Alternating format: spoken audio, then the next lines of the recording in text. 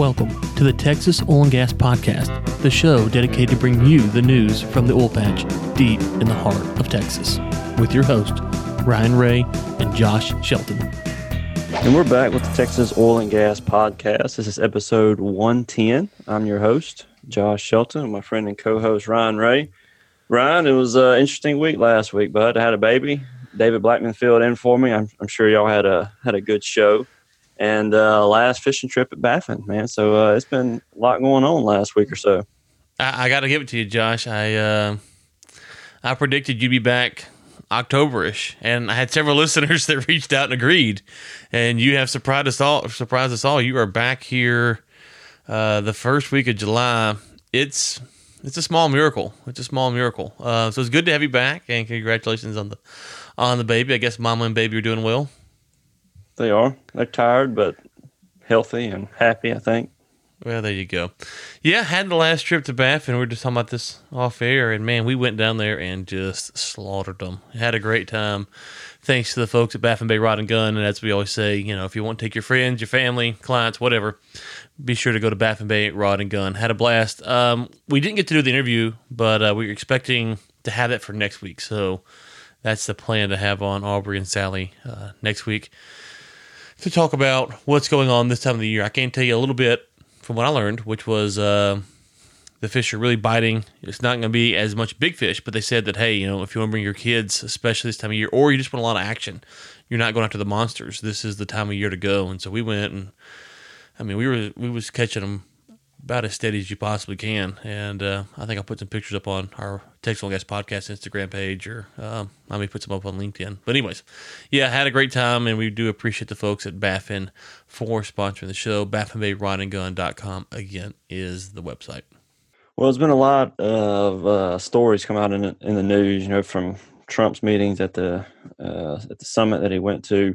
But there's one that came out with the New York Times. U.S. oil companies find energy independence isn't so profitable. Ryan, I was at a SPE event about 2 months ago, and this guy had a graph that had 15, 20 companies, and it was showing the graph from a 30-year period, and it was looking at their income, their cash flow, but also looking at the long-term profitability of their ventures. And it was staggering at how many of them weren't turning a profit when you looked at the 30-year outlook for some of these companies. So this is an interesting article with some some things in there that a lot of people aren't aware of. A lot of these companies, when they go in and drill, they produce a lot of oil in the first 2 or 3 years, and then it starts to slack off. So it's very interesting seeing how some of these companies are adapting to the market.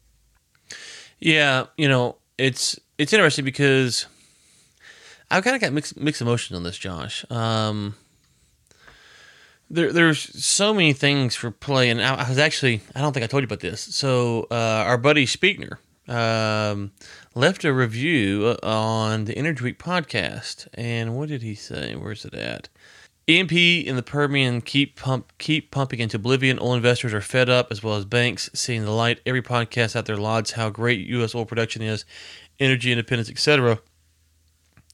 All this pumping will cause reserve bankruptcies and increased oil unemployment. That's what oil investors are hoping to see, and are about to see a lot of it. And frackers cause this on themselves. And I found that an interesting comment because, as you know, there's so many things that you talk about offline that we can't get into the podcast. We simply just don't have time to break down all of our thoughts, all of our opinions. I will say this. This is something we have to talk about offline, we can talk about here, is that when you're reading oil and gas news, you have to understand that oil and gas news is geared for certain types of audience. So most sports news, for instance, if you turn on SportsCenter, most of that news is geared for your average sports fan. Now, you might have someone right now at the NBA free agency who comes on and talks about the salary cap implications or something like that, but pretty much all the news is pretty high level, and it really is for just your general consumer. Oil and gas news is not the same. oil and gas news is for some is for investors, some is for jobs, people looking for jobs, some is for C-suite type people. There's all kinds of levels of how the news is, who the news is for. And so I thought about that, his comment about, we're encouraging that. And on this show, Josh, I think on this show, one of the things, and he was talking about Energy Week, but on this show particularly, I think what I would say to that is that when you read this piece or you read that criticism, is that, we're wanting people to have jobs, and I think we have been pretty clear that we don't want them to go out there and overdrill to drill down prices. And we also don't want a spike in the prices to where it gets up to 100, which would then incentivize them to overdrill. And so we're not calling for them to drill at will. However, there is a reality that we have to face as Americans, which is if something is profitable, the nature of our capitalistic system is people will do it more than likely, even if it's ultimately to the detriment of the long-term position in the United States. So if companies can make money now, and let's just say for a fact, we knew what he's saying is true, and you had 100 companies, and all 100 companies are drilling, and we said for a fact, if they do not cut down drilling by 50%, we know in 3 years the oil and gas industry in the United States will go away. It's easy for us to say that. It's hard to convince those companies to act upon that, because the reality is that we may all think we know, and we might have strong inklings, but we actually don't know. There's so many factors that could change that. So when you're looking at this, just as general about are we over drilling, I think there's a fair complaint to be made. The problem is that these companies are getting loans, they're getting investments, and some of them are making money. And so it perpetuates this cycle. I don't think it's our job as people who commentate on the oil and gas industry to always point out whether or not we think it's right or not, because at the end of the day, we're not the ones that are responsible to the shareholders. When you look at this piece here, one of the things I thought about was, what does it say that companies have been losing money and yet the people have still been investing in them? And part of it is, Josh, if you go back and remember, one of the things we talked about last year was this idea that Wall Street used to incentivize certain types of actions. Now they're changing it, and they won't return. So they used to incentivize robust drilling programs, go out there and acquire acreage, expansion. Now they've come back and said, you know what, that really hadn't worked for us. Let's come back and incentivize getting back our dividends, paying back shareholders, paying down your debt, things like that. So when I look at that, I go, okay, well, what does that mean? That means that the market, for a period of time, rightfully or wrongfully, doesn't matter, incentivized a certain type of action. When it found that action wasn't the best thing, it changed its strategy and said, okay, this is the action that we now want to incentivize. With that being said, we have said on the show that we think, at least I know I've said, that I think that the long-term outlook for the Permian, I think David Blackman last week even agreed with this, is that these smaller producers will get bought up by bigger producers. The bigger producers, one thing we probably haven't touched on a lot, is when the bigger producers, you have more players. You have less players, but more bigger players. So instead of having 100, let's say you have 15. Well, if you have 15 people that need to react to the market instead of 100, it looks a lot different, right? So you have 15 people who are looking at the international market going, okay, this is the prices, this is where the inventory's at, this is the glut, this is the deficit, whatever it may be. You have 15 people that need to react to it. And those 15 happen to be able to make money piping it and refining it. So I think that's where we're heading, and I think that's going to be a good thing for the industry. I think it should create stability, but it's also hard for me to say, hey, if this is how the market was incentivizing it, it's always necessarily a bad thing. It doesn't mean that it's going to work out the best way, but it means that that's how the market was looking for things. That's how it's done. And I think we've tried to say this before, and we'll say it again, that we think this is where things are heading, that more bigger companies will buy larger positions. And when that happens, again, it would be a lot closer to something overseas where there's only a handful of players in the game instead of hundreds and hundreds of players that could actually make a difference. Yeah, and just to kind of piggyback on something that I mentioned a little earlier, there's a quote in here. Rystad Energy, a consulting firm, found that 36 of the 40 shale oil companies in the first quarter of this year could not generate enough revenue to sustain their businesses, reduce debt, and reward their investors. And there's an analogy that I was going to give, or kind of an example. So let's just say you have a company that gets $100 million to invest in this area. And let's just say based on the percentage rates, this is not good math, but they had to pay in $100,000 a month for the next, say, 10 years. And within the first 3 years, they were able to generate $1 million a month. That would be about 36 million that they would make back in, say, 4 years. And so cash flow wise, they're paying $100,000 a month, but they're making $1 million a month. So they're profiting 900,000 a month each month. So cash flow looks great for those first 3 years. They turn around and they want to sell it. They have 100 million wrapped in it, and they've only made 36 million in the first 3 years. And from what I understand, the production in these wells is going to go down tremendously.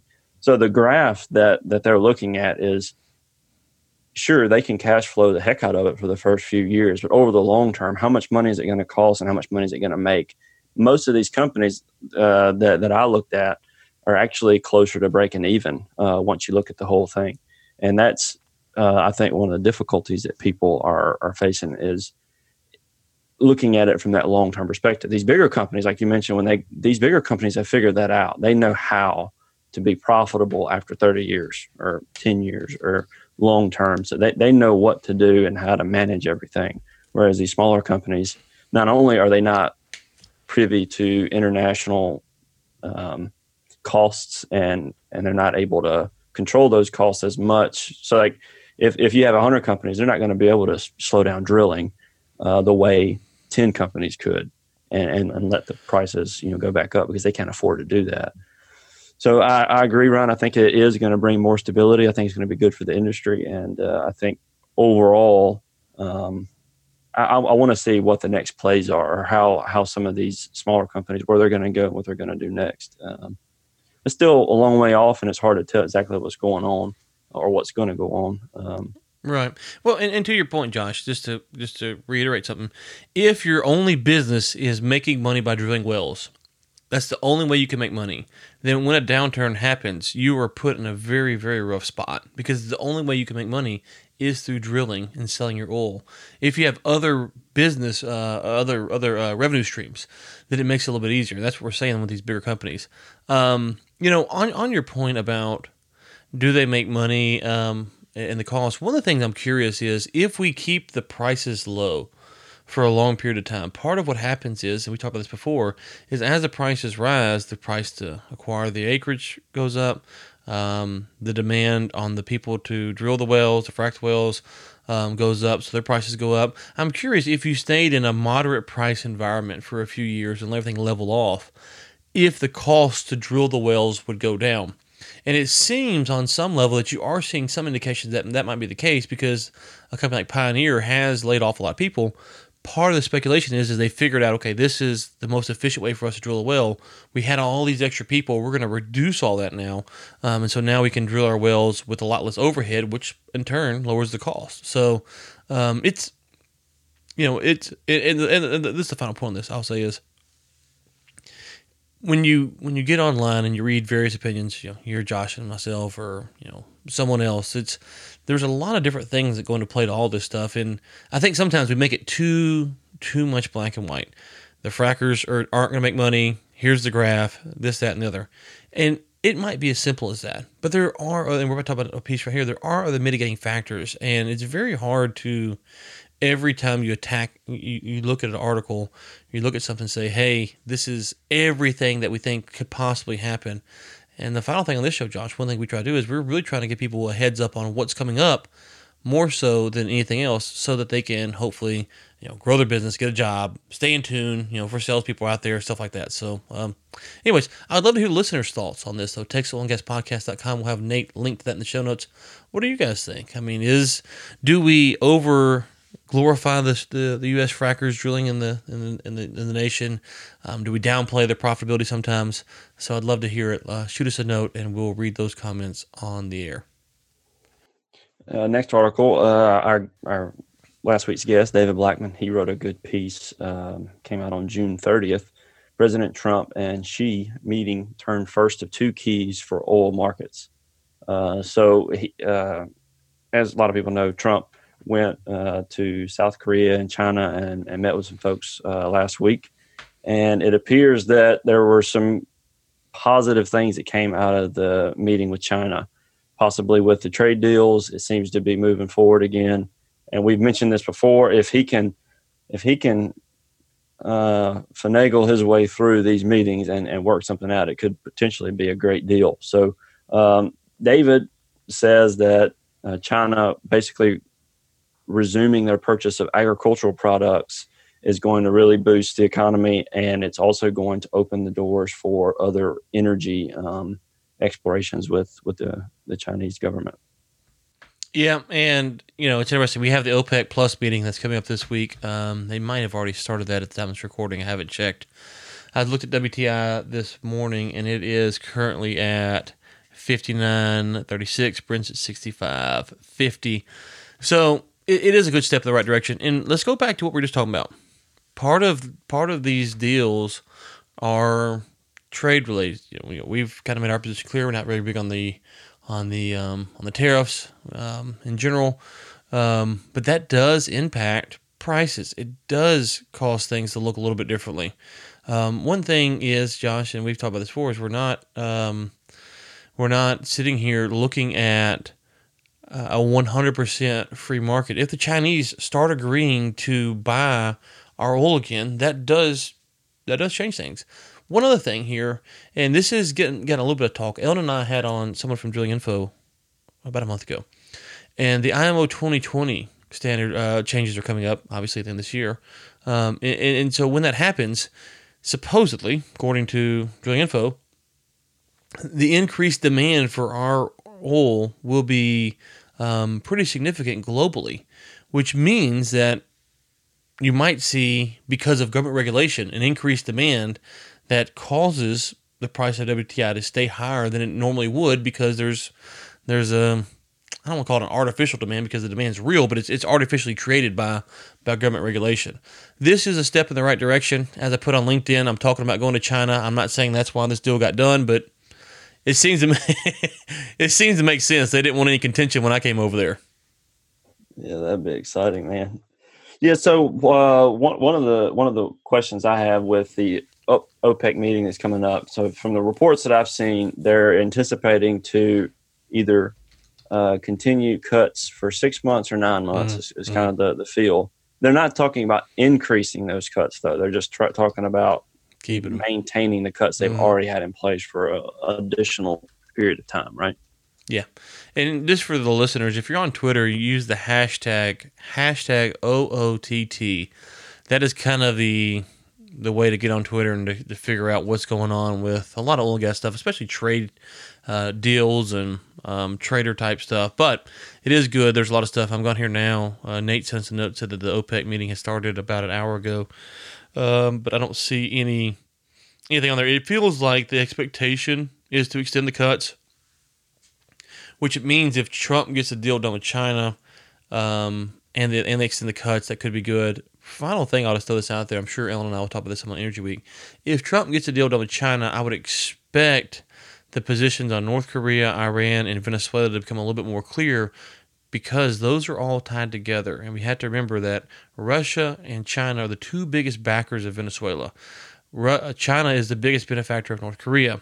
China also is tied up with Iran. So when these deals are getting done, it's not a binary U.S., China, we get a deal done, there we go. There's other things that are in play that don't often get talked about. So not only if we get this deal done will it be important for the U.S. oil economy as far as exporting to China, it's going to be important to see what happens with Iran, with Venezuela, and with North Korea. We kind of joked about this article, a year or two ago. Oil prices fell on fear of Trump meeting with North Korea. Well, he actually stepped foot in North Korea on Saturday or Sunday, whatever it is. So I'm surprised the prices didn't go bonkers over that. But in all seriousness, if the China deal gets done, the thing for the listeners to watch out is what then happens with Iran, what happens with Venezuela, what happens with North Korea, because even if it's not publicly available, there will be some outline deals for how the administration will handle those situations as well. Well, just to hit one point here, analysts at Barclays and investment banks said unless the production cuts continue, the price for Brent crude, the international standard, could slide to $50 a barrel range from the current $66. A Brent price of $50 would equate to a WTI price of $42 too low for many U.S. shale producers to remain profitable. So we don't know what's going to happen, but we expect the cuts to continue. So outlook is optimistic. But if they weren't if they cut if they stop the cuts and open the floodgates, this is what we'll be looking at basically. Oil going back to 42 WTI, which Right. put a squeeze on a lot of companies. So we want them to continue the cuts for sure. So yeah, it's interesting. So let's think about that. Let's say that they take the cuts and they get rid of them. So prices fall to 42. At that point, the question is how long can some of these U.S. producers stay in business? Because we know that plenty of them can't stay in business at 42 for a long period of time. So how long do they stay in business before they start getting absorbed by bigger companies? How long do they keep trying to drill just to keep their acreage? Because that's part of the deal, as we talked about before, is that sometimes companies will drill just to keep their acreage, even though it's not profitable. Well, now, if the price goes to 42 and there's no end in sight, if you will, you could sit back and go, okay, well, we may want to sell a lot quicker than we did last time. So there's a lot of things to consider. With all that being said, Josh, that's all true, but let's just suppose that the U.S. and Iran actually go to war in a week or two because they, instead of shooting down an unmanned drone, they attack one of our naval ships. Then all of this is moot. So it's really kind of hard. These are all things that we need to be looking at, all things we need to be tracking, and they're all fair points. I do think, from what I've heard, the cuts will be extended.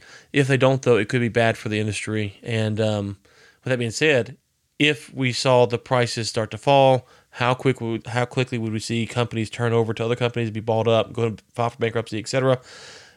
As that happens, you would expect the drilling to slow down, to stop, which means the prices should come back up. But that could be a year and a half, 2 years before all that kind of works itself out. Well, ConocoPhillips, they're gearing up for a heavy round of Eagle Ford projects. So I'm keeping an eye on them. They are drilling in DeWitt County and Karnes County primarily. They filed for 80 drilling permits. All of them have been in South Texas. So ConocoPhillips is one of the bigger players in the Eagle Ford, and they're gearing up. They just there's 13 wells in DeWitt and Karnes that they're planning to drill here pretty soon. So it's interesting to see some of these companies that are starting to target the Eagle Ford. It's really started to pick up here in the last, I'd say, 3 months. Yeah, it's interesting because I think we talked about Conoco a while back, and they're not as aggressive as some companies.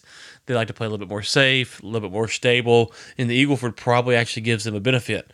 That is one of the things we talked about on the show before. Is when you look at this stuff, you go, man, the Permian's where it's at, but there's also opportunity in other basins, other shale plays where it's not as competitive. Think the infrastructure might be a little bit better built out. The risk is a little lower. The returns are a little lower as well.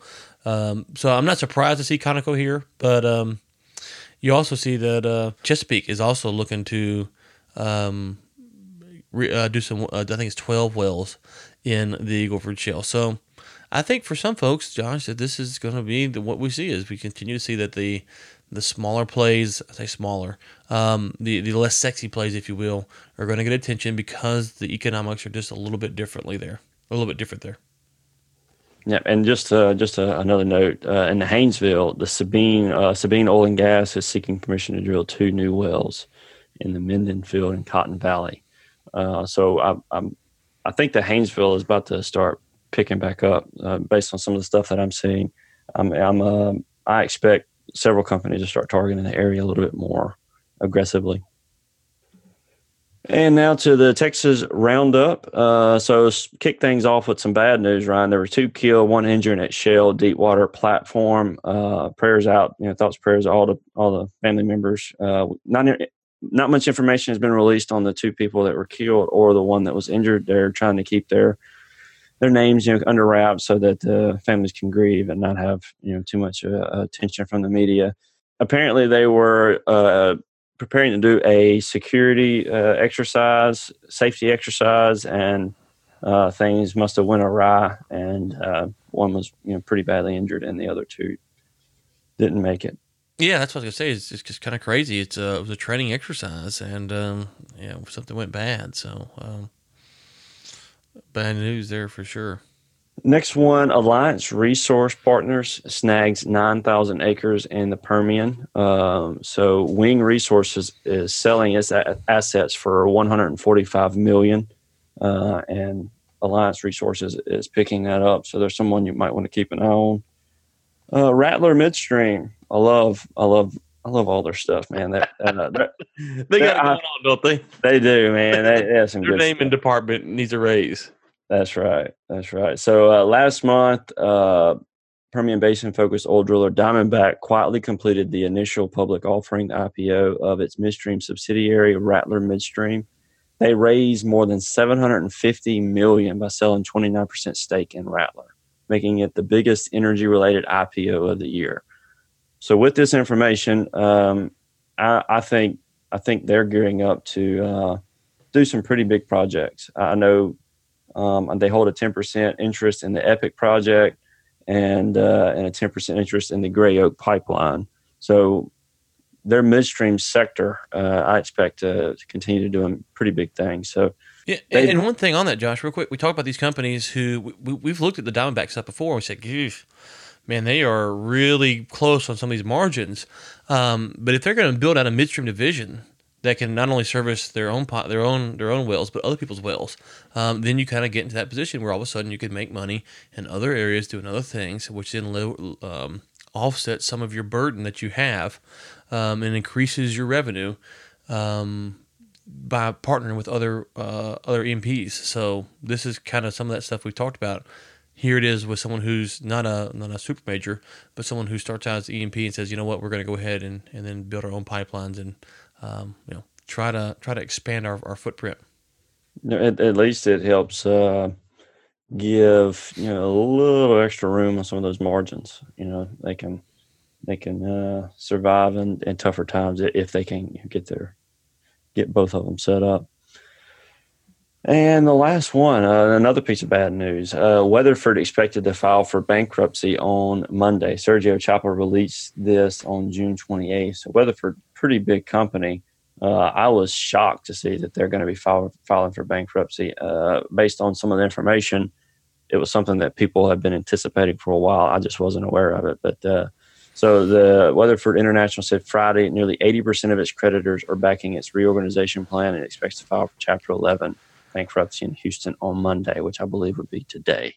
Yeah, that's happening. It says they were saddled with $7.6 billion in debt, and they haven't made a profit since the third quarter of 2014. Eesh. Yeah. Not good stuff with Weatherford. I'm just curious. I mentioned a minute ago that I'm not saying it's because I'm looking at going to China that they got the deal done, but it looks that way. On the flip side, you come back to the show and all you have is bad news. I'm not saying that you brought the bad news, but good Lord, man. I mean, you come back and people are filing for bankruptcy. So I think it's indicative of the fact that I've been gone. Just everything starts to unravel when I'm gone. So all these things happened last week. We're reporting on them this week, so I wasn't there. We'll leave that up for the listeners to decide. Josh, anything else before we get out of here? I think that's it, man. Okay, well, be sure to thank our sponsor, Baffin Bay Rod and Gun, by going to baffinbayrodandgun.com. Take your friends, family, clients, co-workers, whomever you want. Go down there, rip a little lip like Josh and I have. For those of you keeping score at home, I did bring home the championship belt between me and Josh. And so it is nestled over my mantle with a nice fire going underneath it. Unfortunately, we have no more trips planned, so Josh can't even challenge for the belt. But anyways, that is it. So baffinbayrodandgun.com. Josh, we're not out and about any conferences or anything, are we, that we have on the agenda? Nothing too soon. I think there's a couple of things that we have, I think either next week or the week after that we're looking at. But okay, nothing this week. Yeah, this is the week of the 4th, so everyone have a great 4th of July holiday. Be safe out there, and until next time, keep climbing.